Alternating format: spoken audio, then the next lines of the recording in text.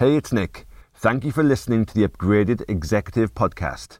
We're bringing you insights from experts from around the world so you can improve your personal and professional performance.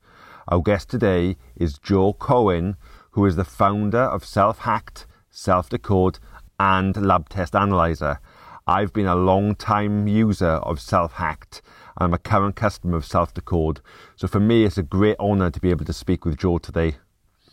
This episode is called Self-Hacked, Decoding Genetics and Self-Experimentation. In this episode with Joe, we discuss a number of different things, including Joe's story and how he took ownership of his own health challenges, the insights that can be gained through analysing your genetics, how to interpret your genetics, what actions you can take, and how epigenetics plays a pivotal role. We also cover some of Joe's favourite hacks, including how Joe suppresses his immune system to deal with food sensitivities. And finally, how Self-Hacked is evolving to work with Google's new algorithms. If you're enjoying the videos and podcast, we would really appreciate it if you could subscribe to our podcast and like and subscribe to the YouTube videos. If you would like to get access to our content 1 week before it's officially released, then please leave your details at www.upgradedexecutive.com/subscribe, and we will send you a special link each week so you can access this content 1 week before it's officially released. Let's jump into the episode with Joe Cohen. So welcome, Joe Cohen, to the Upgraded Executive Podcast. Thanks for having me here, Nick. It's our pleasure, Joe. I've been a long-time fan of particularly Self-Hacked and Self-Decode. I use Self-Hacked a lot, particularly when clients ask me, what about this supplement or this smart drug or this nootropic? I think it's a absolute fabulous resource. Thanks, I appreciate it. Yeah, we've been working on it a lot. We made a few changes, and this is based on the feedback we got, and it's also based on what search engines are looking for now. Basically, in the past, we've had here's all the benefits, potential benefits, and then we gave the research for each one. Now what we're doing is we're categorizing them into the likelihood of effectiveness. So this is possibly effective, likely effective, insufficient evidence, things like that. So we kind of do more of that work for you. And then you could still look it up, even if we have it under insufficient evidence. You could look at what the evidence actually says. We're also getting it reviewed by a bunch of different medical professionals who have different viewpoints. So like PharmDs, MDs, PhDs. We're really making sure all the content is acceptable to MDs and scientists, and just from different points of view. If it has to do with a neuroscience post, we put a neuroscience PhD on it. So Joe, tell me, how did you get started with this? Did you have a call to action in your life that made you think, I need to start taking responsibility for my own health? Yeah. So one thing I realized was that if you're not healthy, you really can't do anything else in life. If you think about what the most important things in someone's life is, healthy, happy are big ones. And then they might want to say they want to have good relationships. They want to do things they want to do, right? But if you actually break those down, they all require you to be healthy. Great. So if you're going to get into a relationship, it's a strain on your relationship if you're not healthy. If you're going to try to make money to do things that you want to do, you're not going to be able to do that if you're not healthy. Or it's going to be a lot harder. In my case, it was just not possible because of the types of issues I had. They were affecting motivation more than anything else. It was affecting core cognitive functions and things like that. And so for me, it wasn't an option. It wasn't like I even had a choice. But for people where it is an option, maybe they don't really notice that big of a difference. But if you are having health issues, no matter pretty much what it is, it will affect your relationship in some way. It'll affect, if you can go out or do what you want to do. It'll affect how much money you can make. So preventative action is really important because an ounce of prevention is worth a pound of cure, right?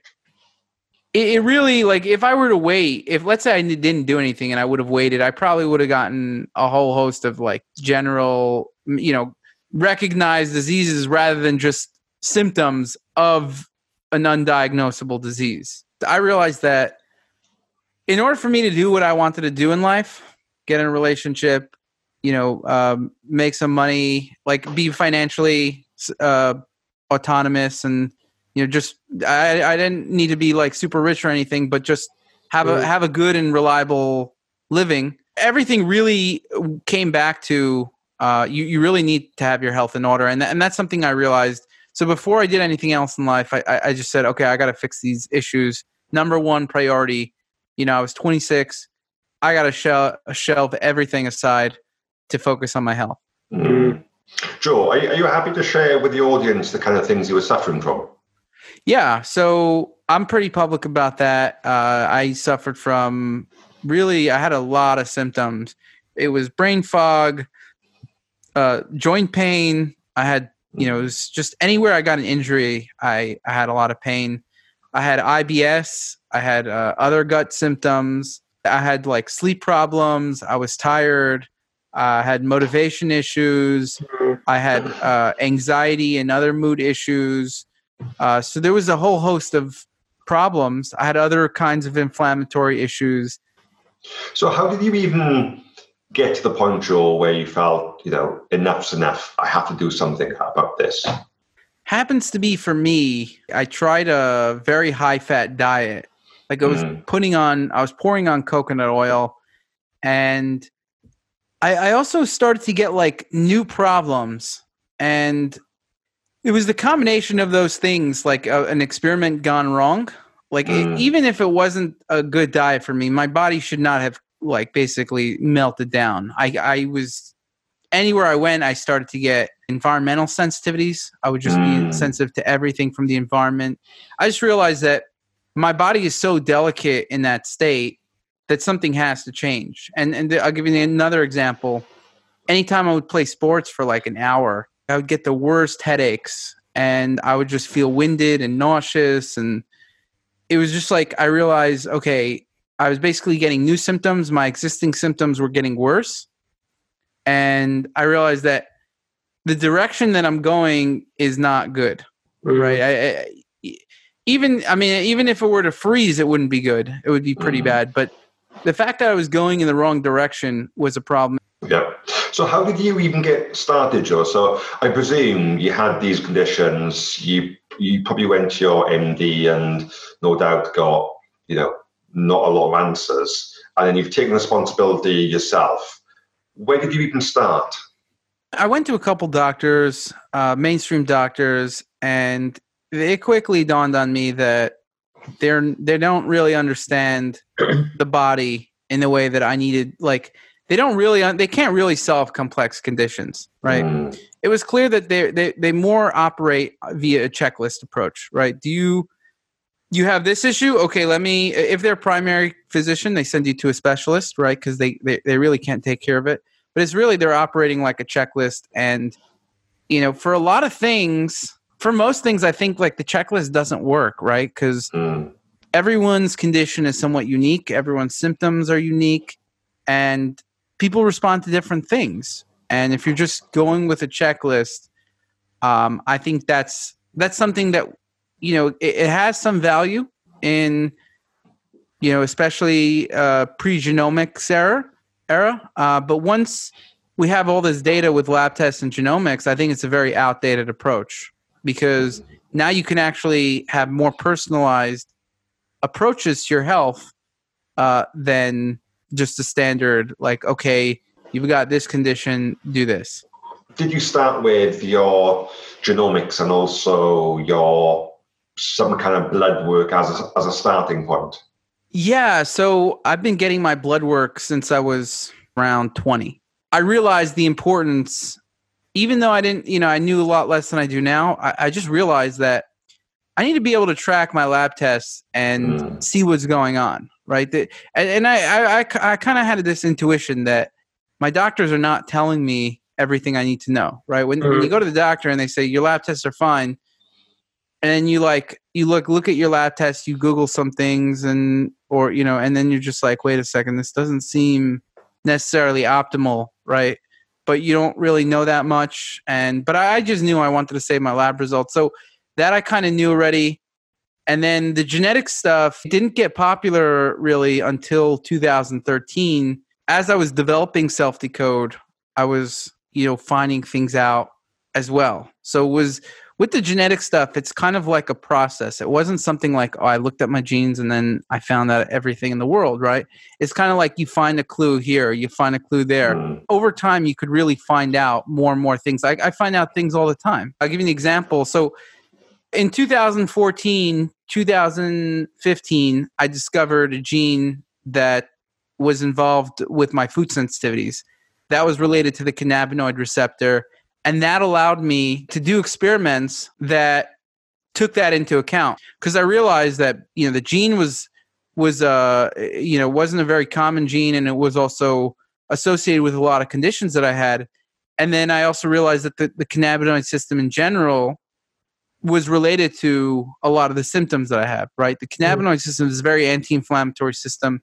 It's very concentrated in the brain, and that's why it has an effect on inflammation and mood. And so a lot of the things I realized that were affected by the cannabinoid system, and I also had this genetic variant. And so that's the type of situation where things came together, and it's like, okay.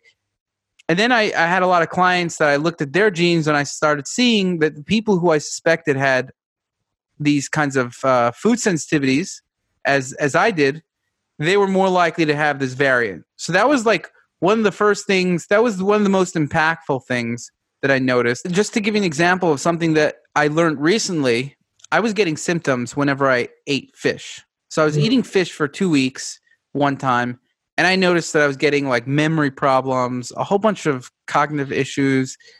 It was really bad. And then and the truth is that I never really noticed it too much before. It was just that when I ate it in a concentrated period, it was just like I got on a binge where I was eating like a lot of sushi, a lot of fish. I started to notice cognitive problems, and it was different kinds of cognitive problems. It was like cognitive problems that were different than food sensitivities, because food sensitivities, they go away after a day, 2 days, whatever. These kind of like were just lingering for some time, and I noticed that there were some issues. So I was trying to take a lot of supplements that chelated heavy metals, because I thought it was a heavy metal issue. You know how people say like fish, heavy metals. Yeah. That seemed to be the number one thing. And then I realized that none of them made any difference. So I realized that I'm probably not having issues with the heavy metals in the fish. And so then I start to think, okay, what else does fish have that is problematic? And, I realized, okay, they have things like plastics, dioxins, things from plastics, because the oceans are contaminated with plastics now. And I would always eat like wild caught fish. And even if you don't, like, there's other issues when you have farm raised fish as well, right? It's just, one way or another, the fish has problems with toxins. In any case, but I would eat a lot of wild fish. And so I then thought, like, what can detox against plastics or dioxins or things like that? And, and I said, okay, activated charcoal is something that could do that. And so I took 5 grams of activated charcoal, which is a nice dosage. Yes, a lot. Yeah, normally people will take 500 milligrams. So they'll normally take like 1/10 of that. But I like to really try things, and activated charcoal is quite safe. And historically, when people would take it, they would take a lot of it. They wouldn't just take like a small amount. But so anyway, I took 5 grams. All of these symptoms went away in about like an hour. Like I just felt like this clearing up of cognitive symptoms, and I just realized that, okay, this has something to do with toxins that activated charcoal is binding to, and it's probably the plastics. But I didn't know for sure, right? And then I discover through my genetics that I have a problem detoxing plastics. And again, these things are not that common. It's like maybe only 5-10% of the population had this kind of variation that I had. After that, I really was very hardcore about not drinking from plastic stuff. So if you'll notice, Like if I'm drinking water, I have a container like this, not a plastic. And so this is an example of something that, I've had my genetics for the past 7 years now, right? And I've only discovered this recently. So that's where genetics really comes in. Like you really discover things over time, and it's just something you buy once and you have it forever, and you keep learning new things. That's the fascinating thing. You take a genetics test once, even if you don't get the whole genome, you still get a lot of information. It's $100, and then you just have that. You keep on getting tips over time. That's way worth it for me. Joe, what's your advice with genetics? And because I've heard a couple of different things, and the way that I approach genetics is that if I have some kind of condition or problem, or I feel something's not quite right with something, I'll delve into my genetics to try and get some insight.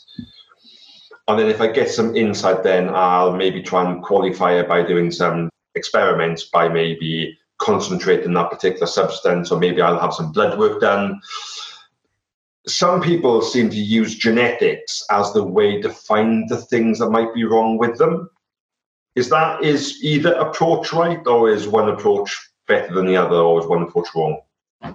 So they both have some merit to it, but most of the time, the way you're doing it makes the most sense by far, right? So genetics is like a vast forest, and when you have an issue, it's kind of like localizing it to a certain part in the forest. You have some kind of locations, some coordinates to go to look for what is my contributing factor here from the genetics, right?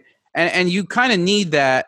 The thing with genetics, you don't know if there's a lot of unknown factors, for example, if certain genes are expressing or not. We also don't have perfect knowledge when it comes to genetics.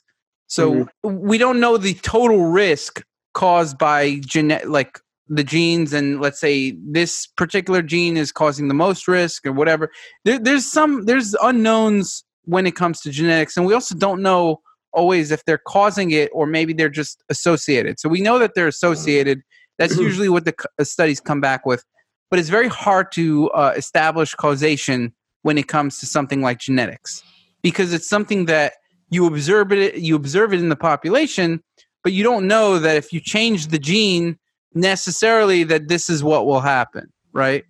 So what we do is we'll look at also, when we talk about genes in our reports or blog posts, we'll look at the mechanisms of how that pathway is working, and we want to make sure that it has something to do with the association, so that it's likely causing the effect. Essentially, we're not at a point where genetics can be used as something like a diagnostic. That we know, okay, you have an 87% risk of getting X in this time period. We don't know that, right? And the reason we don't know that also is because of lifestyle factors. So they're really looking at a population, and really depends on the population. If you're looking at a population that is eating McDonald's all day, it's going to have a very different risk profile than if they're not eating McDonald's all day. What's your view on epigenetics? I think epigenetics is very important. There's no question. There's different ways to look at epigenetics. Some people, when they talk about epigenetics, they're talking about intergenerational effects, for example. There's been studies on mice and maybe and some observational studies on humans that when they've gone through hunger periods, or let's say they went through the Holocaust or traumatic events, so there's intergenerational effects where you can have an event happening to your grandparent or great-grandparent, and it can still affect, you, right? It can have effects over many generations. That's one way that people describe epigenetics. But essentially, the way that people are using the term is saying like various lifestyle factors can influence genetic expression. What we're doing is we're looking at your genetic predispositions with Self-Decode. We're saying, here's what you're predisposed to, and here's things that you can do that will counter those genetic predispositions. Countering your negative genetic predispositions by changing gene expression in through healthy diet and lifestyle. And I'm a very big proponent of that. I think that's one of the reasons why you can have why predictive power of genetics is a problem, because if you have a study associated with some condition, the problem is that it maybe is only associated with that condition in the population that you studied. Maybe they had higher levels of toxins in their water, right? Or maybe they had higher levels of pollution, and it only comes into play when you have that pollution. And the other thing is that there's a lot of ethnic and sex differences. So if a study was done on Asians, it might not apply to white people in the United States, partly because they have different diets, they have different lifestyles, they have different environments that could play a huge factor, but also because there's a lot of unknowns right now that it could be. People often inherit a lot of genes together. You'll notice that, let's say, if you inherit something from a parent, a mom or dad or whatever, you'll get like a cluster of traits together rather than just like one random trait here, one random trait there. Basically, ethnic groups have like genetic clusters that are inherited together. And same with families or individuals, right? You get these clusters from each parent. And so we don't have enough information to know that it could be that if you have one gene, it only affects you if you have gene B as well. And so that's why you see there could be differences between ethnicities, probably mostly because of the differences in environmental variables and diet and whatnot, but also because of the genes being inherited together. Now, one thing that Nick mentioned before that I want to get to is what about the people who try to diagnose with genetics? And the answer is that in general, that's not a good approach. The approach that you take, Nick, I think is a good approach where you already have a problem and then you look at your genes and you try to get more insights into what you can do about it and see like what is this related to? What basically you're getting more insights into something that you already know you have, right? You already have an issue. If you have rheumatoid arthritis and you have this gene that is associated with rheumatoid arthritis, and it makes sense that it has a causal impact on rheumatoid arthritis, then that's probably having an impact on your condition, and you want to know about that, right? You want to be aware of it at the very least, and so when you're doing research or whatnot, you could see various recommendations that also might help with that pathway. The only time that it might be useful to use genes as a diagnostic is when you really have no idea what's going on, right? If you just have joint pain, rheumatoid arthritis, then it's pretty clear what's going on. If you have a diversity of symptoms and no diagnosis, doctors are not able to diagnose you, but you have a lot of symptoms, then you want to know, what is this related to? So I'll give you an example of how that was. I brought on a co-founder who is our chief science officer, and he was just browsing around my genes, just because that mine is the default file that we use internally, right? And he's just like, yeah, I just happened to be browsing, and he said, I think a lot of your issues probably stem from the gut, like the ones that you historically had that I was able to fix. He said, I think it had, it stemmed from the gut. And I said, that makes sense. But why are you saying that? He said, because I looked at your genes and it's just, I just see a lot of genes that are like gut related, like that have to do with Crohn's and other kinds of autoimmune issues. And what he says is that he thinks that I didn't get those diseases because of some other factors. But what happened is I got a lot of the negative effects from those genes. And so I was basically in this pre-disease state. And he's an MD, right? So he was conventionally trained. He's not, I wouldn't say he's any kind of alternative guy, but he is open-minded, very skeptical, but open-minded as well. He's just looking at my genes and he said, look, it's clear that this is like, you probably have something, like it probably started with the gut and then it made its way to other parts of the brain, the hypothalamus, things like that. But he thinks it started in the gut because of the number of genes that I had. And that makes sense because I've always had gut issues, and then the other stuff came later. So in that sense, I never was diagnosed with, let's say, an official autoimmune disorder. But knowing that I had a lot of variations that were related to gut inflammation, it started to make sense. Like it's kind of like it's not, you can't really diagnose, but you could say maybe I'm in this pre-disease state for Crohn's or ulcerative colitis, things like that. And I would say that that's true. One of the things I found, Joe, was that by using Self-Decode, I found that I had a predisposition to not processing vitamin B12 very well and not recycling it. And I felt fine. I didn't feel as though there was anything wrong with me. My energy levels were fine. But then when Self-Decode said that through my methylation pathways, it's something that I don't handle very well, I then had blood work done. The blood work came back and proved actually that, the MD said I was in the normal range. Mm-hmm. So I was like 290, and the range was in UK is 200 to 900, whereas the Mayo Clinic says optimally you want to be between 5 and 6. When I started then supplementing with hydroxyl B12, my surge in energy was incredible, but I knew no different. So I think sometimes for things that affect inflammation or energy levels, I think sometimes your genes can be quite a good indicator, but then you probably need to then back that up with some kind of blood work or a gut microbiome test or something else.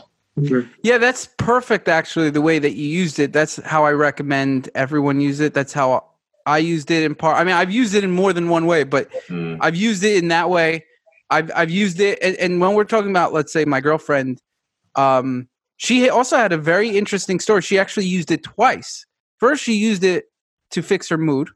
She realized that she had a mood issue. She looked at her mood report, and she found that she saw supplements, certain pathways that were suboptimal, and she took supplements that were recommended, and her mood issues went away the next day, right?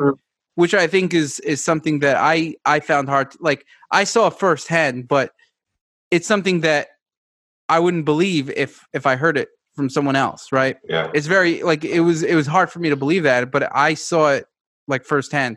So like, she had mood issues for a year and lifelong, really, but I knew her for a year at the time.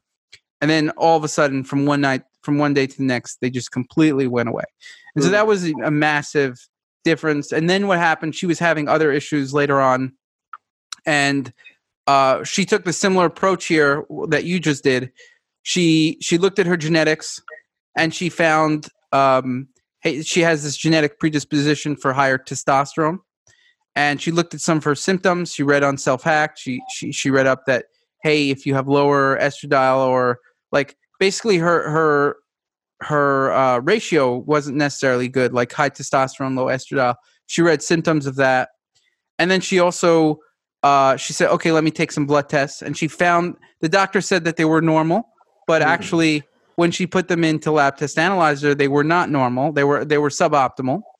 And so it's the same situation. They were genetics, took labs, did experiments, felt a lot better. And the truth is that sometimes you'll do experiments. If I'm playing devil's advocate, I'm not going to say that it's going to be 100%, right? Mm-hmm. The thing is that you have to, it narrows it down more than otherwise, right? Mm-hmm. And that's what you're trying to do. You're trying to narrow it down more. But essentially, that's, you might have some issue. You say, okay, what could this be? You do some research, you do some preliminary reading, whatever. You say, okay, let me look at my genes, see if there's any genes associated with this. Do more reading there. And then you say, okay, let me try to see if there's anything in the blood that correlates, whether it's B12, it could be homocysteine, if it's MTHFR or anything. In her case, it was hormonal. So you want to see if there's anything that you can check for in your blood. Sometimes not, right? In which case you'll skip that step and go straight to doing some experiments. But a lot of times you do want to take, like, most of the time you want to take some kind of blood test, make sure everything in your blood is normal, or see what is suboptimal and see if that can relate anyway to your genetics. But if not, in any case, either way, you have to then say, okay, based on the genetics, based on my symptoms, let me try this.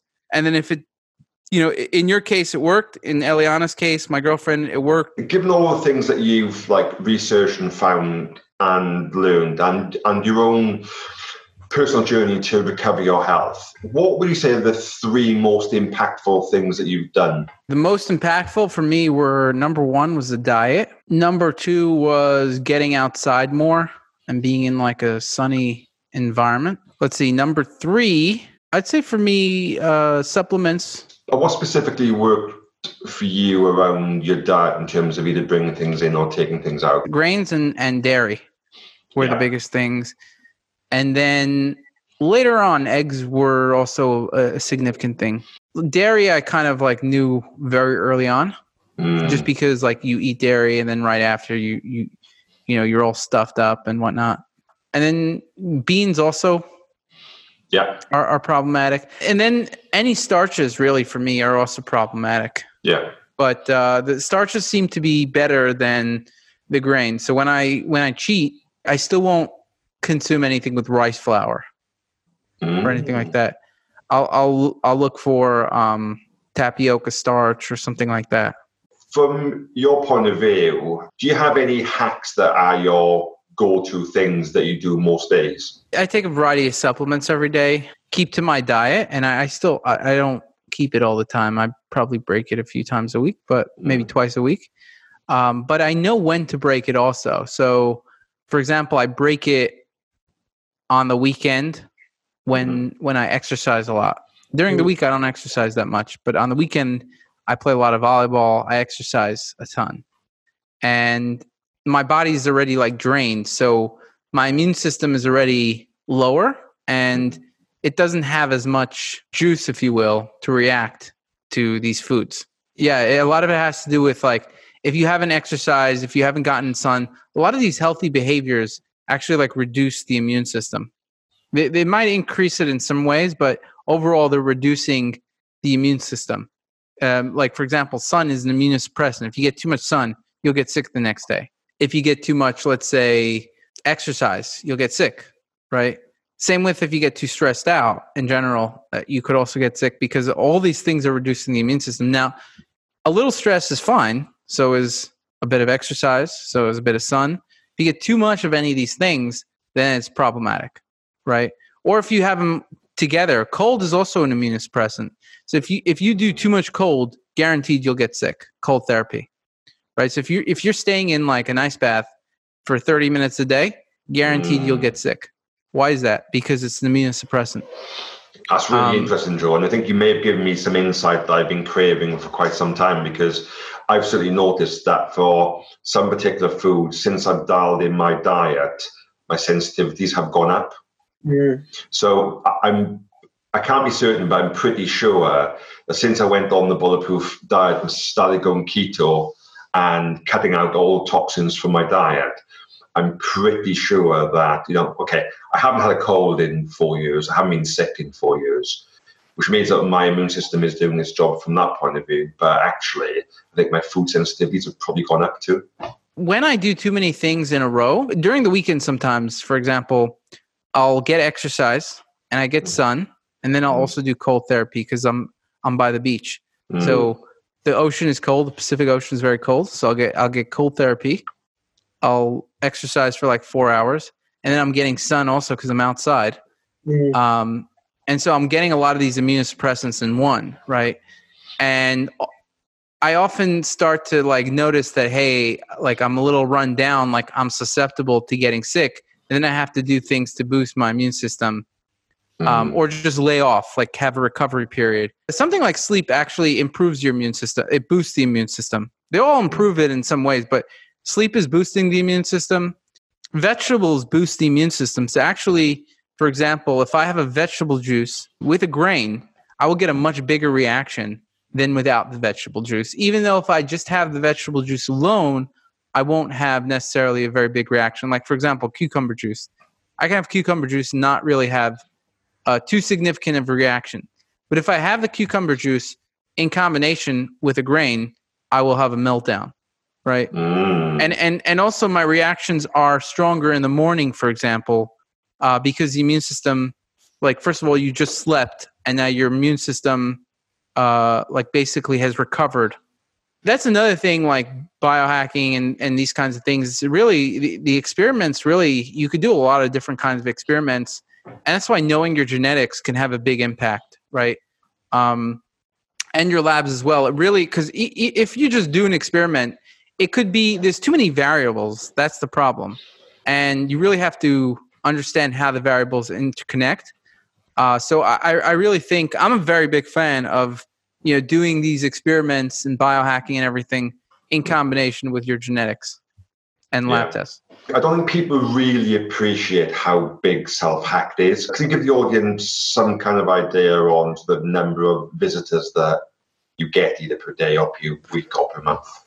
Yeah, so that can change based on the Google algorithms. When it comes to health websites, 90% of the traffic is from Google. That's just a health fact stat that you can get online. It really started in like 2015. And so it was a relatively new site. We were growing quite fast. And so at its peak, we were getting around 2 million people a month, actually. Wow. And then the Google updates happened for the past year, and that really brought us down by quite a lot. So basically what Google decided is if your content isn't sanctioned by mainstream professionals, then Google will consider it fringe and they will not rank you. They considered Self-Hacked fringe, even though it was very scientific. And so it's extremely scientific. You should go through and see all the papers, all the evidence. So that's just quite frankly crazy. And I feel quite angry about that because it's like there's 2 million people that are getting the information that they need that are just taken away from those individuals. It just isn't right. Right. I feel the same way.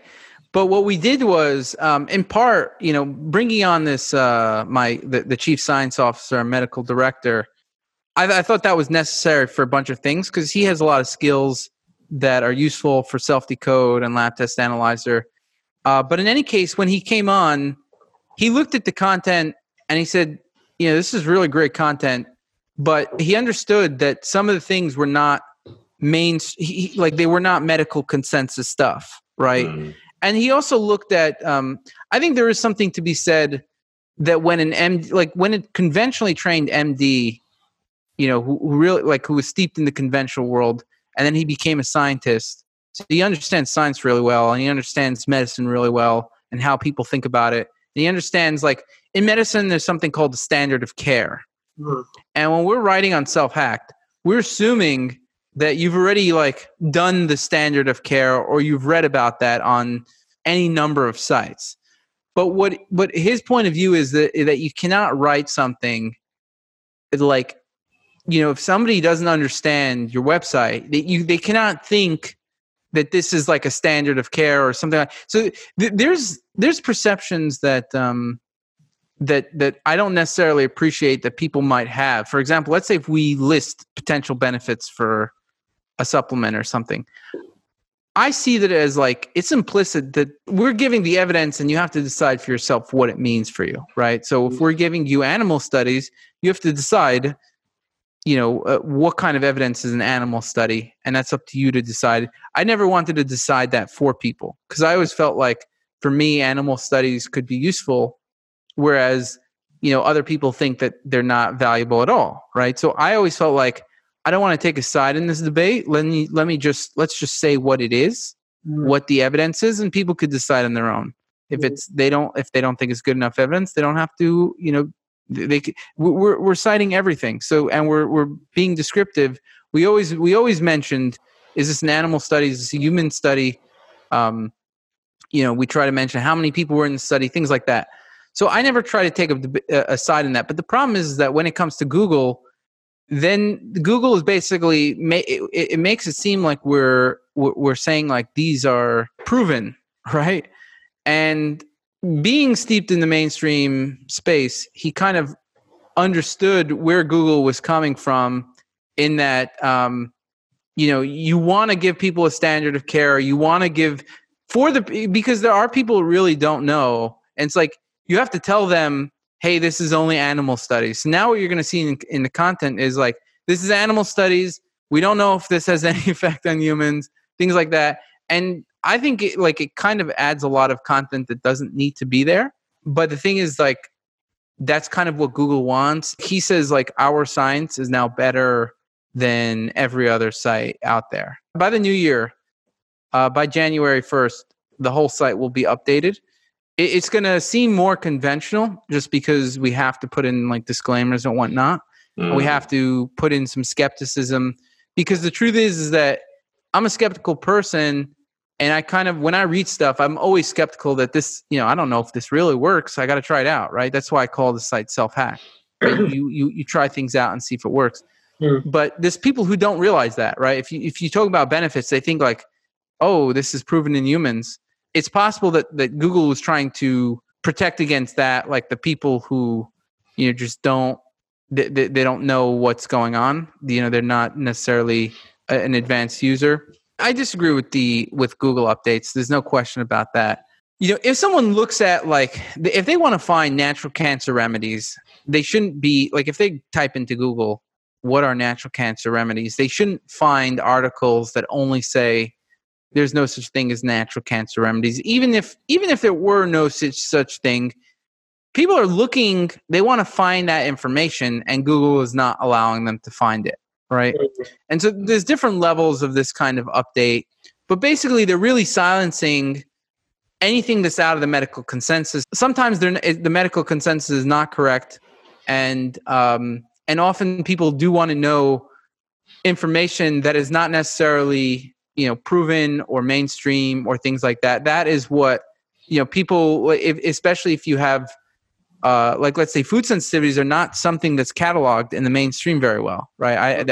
I couldn't find any information on that when I was reading on it. And so the whole thing is going to be fringe, and Google would just ban the site if, let's say, we're talking about food sensitivities, even though it is, I think, a big issue in the world. I really don't like what Google did, but we have to play ball. In some ways, we did improve the site by ranking the evidence and, improving it for people who are not necessarily sophisticated readers, to know that okay, this is an animal study. I know obviously that this is not 100% going to work on me. I think though, Joe, in terms of the natural evolution of self-hacked, it could be the thing that takes you from 2 million views a month to 5 million to 10 million, because you may appeal more to the mainstream. Yeah, that's another factor as well, right? So what we're doing now is he's got the mainstream medical hat on, and he's basically saying if somebody printed this out and took it to their doctor that had no knowledge of alternative or natural or anything, what are they going to say about this? And so he says based on the content that we have now, he says that it's going to be acceptable to the mainstream, and it's also going to be acceptable to people who want more alternative stuff, not necessarily that's not in mainstream medicine. So if it doesn't fix the Google penalties, which I think it will, but if it doesn't, then the whole Google thing is just a scam. So we'll see that, because he said, I've looked at all these other sites. Self-Hack now has the best content by far, right?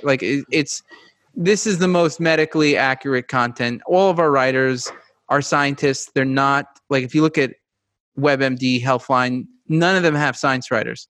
These people do not understand science. And it's just fluff pieces. It's just regurgitating from other pieces online. It could be once you're penalized that you can't get back, in which case we'll have to transfer the stuff to a different domain. Basically, we're thinking about combining it with Self-Decode so that it'll be on content.selfdecode.com. There is synergies between the genetics and the other content. And so we think that under one brand, it could be more powerful than separating the brands to Self-Hack, Self-Decode. Even if we do well, I think it's with Google, I think it makes more sense to have a central branding. Joe, we've spoken about Self-Hacked and Self-Decode. Could you just tell the audience what a lab test analyzer is? Yeah, so that's actually something we're also planning on putting on Self-Decode as well. It's going to be, we're going to be converging all of our assets into one brand and one domain. Mm-hmm. And it's going to be under Self-Decode. So essentially the idea is that we're giving you the information and tools to decode yourself. And Lab Test Analyzer was a project that we started on its own, but a lot of people have been wanting to use it in conjunction with genetics, which makes sense. Lab Test Analyzer, it's completely different software. It's analyzing the lab tests and telling you what's optimal, what's not, and how to get things in the optimal. We're also working on a version 2.0 that is going to take together all the symptoms, the lab tests and genetics, and other data to come up with a comprehensive picture instead of like analyzing one thing one at a time. Like, okay, here's your genetics, here's your labs. That's awesome. That's really, really great, because I know that nobody's doing that currently. Nobody's doing it. That's correct. Yeah. So, Joe, I've got one last question for you. What would be your top 3 tips for any executive that's looking to increase their personal or professional performance?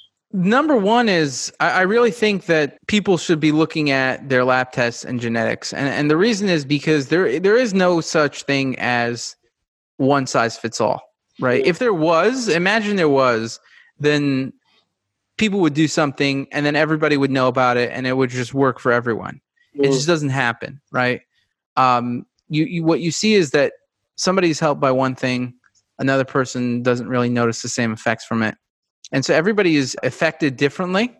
And some people have, like, you're more sensitive to the nightshades. I'm more sensitive to grains. You know, we might both have food sensitivities, but if we're going out to eat and we're breaking it, you know, what are we going to pick when we eat something? And that could have a very big impact. So it's very hard to give generic advice that will just apply to everyone. Like, what's your top tip? If my top tip worked for everyone, everyone would already know it. George, I want to just thank you for your time. It's been a fascinating interview. I'm very, very grateful that you've taken the time to speak to us at Upgraded Executive. Thank you. Yeah, my pleasure. Great speaking. Top man. Thanks, Joe. Cheers, Joe. I'd like to thank Joe for his time. Do check out Self-Decode, Self-Hacked and Lab Test Analyzer. Remember, if you would like to access our content 1 week before it's released, please leave your details at www.upgradedexecutive.com/subscribe, and we will send you a special link so you can access the videos 1 week before we officially release them.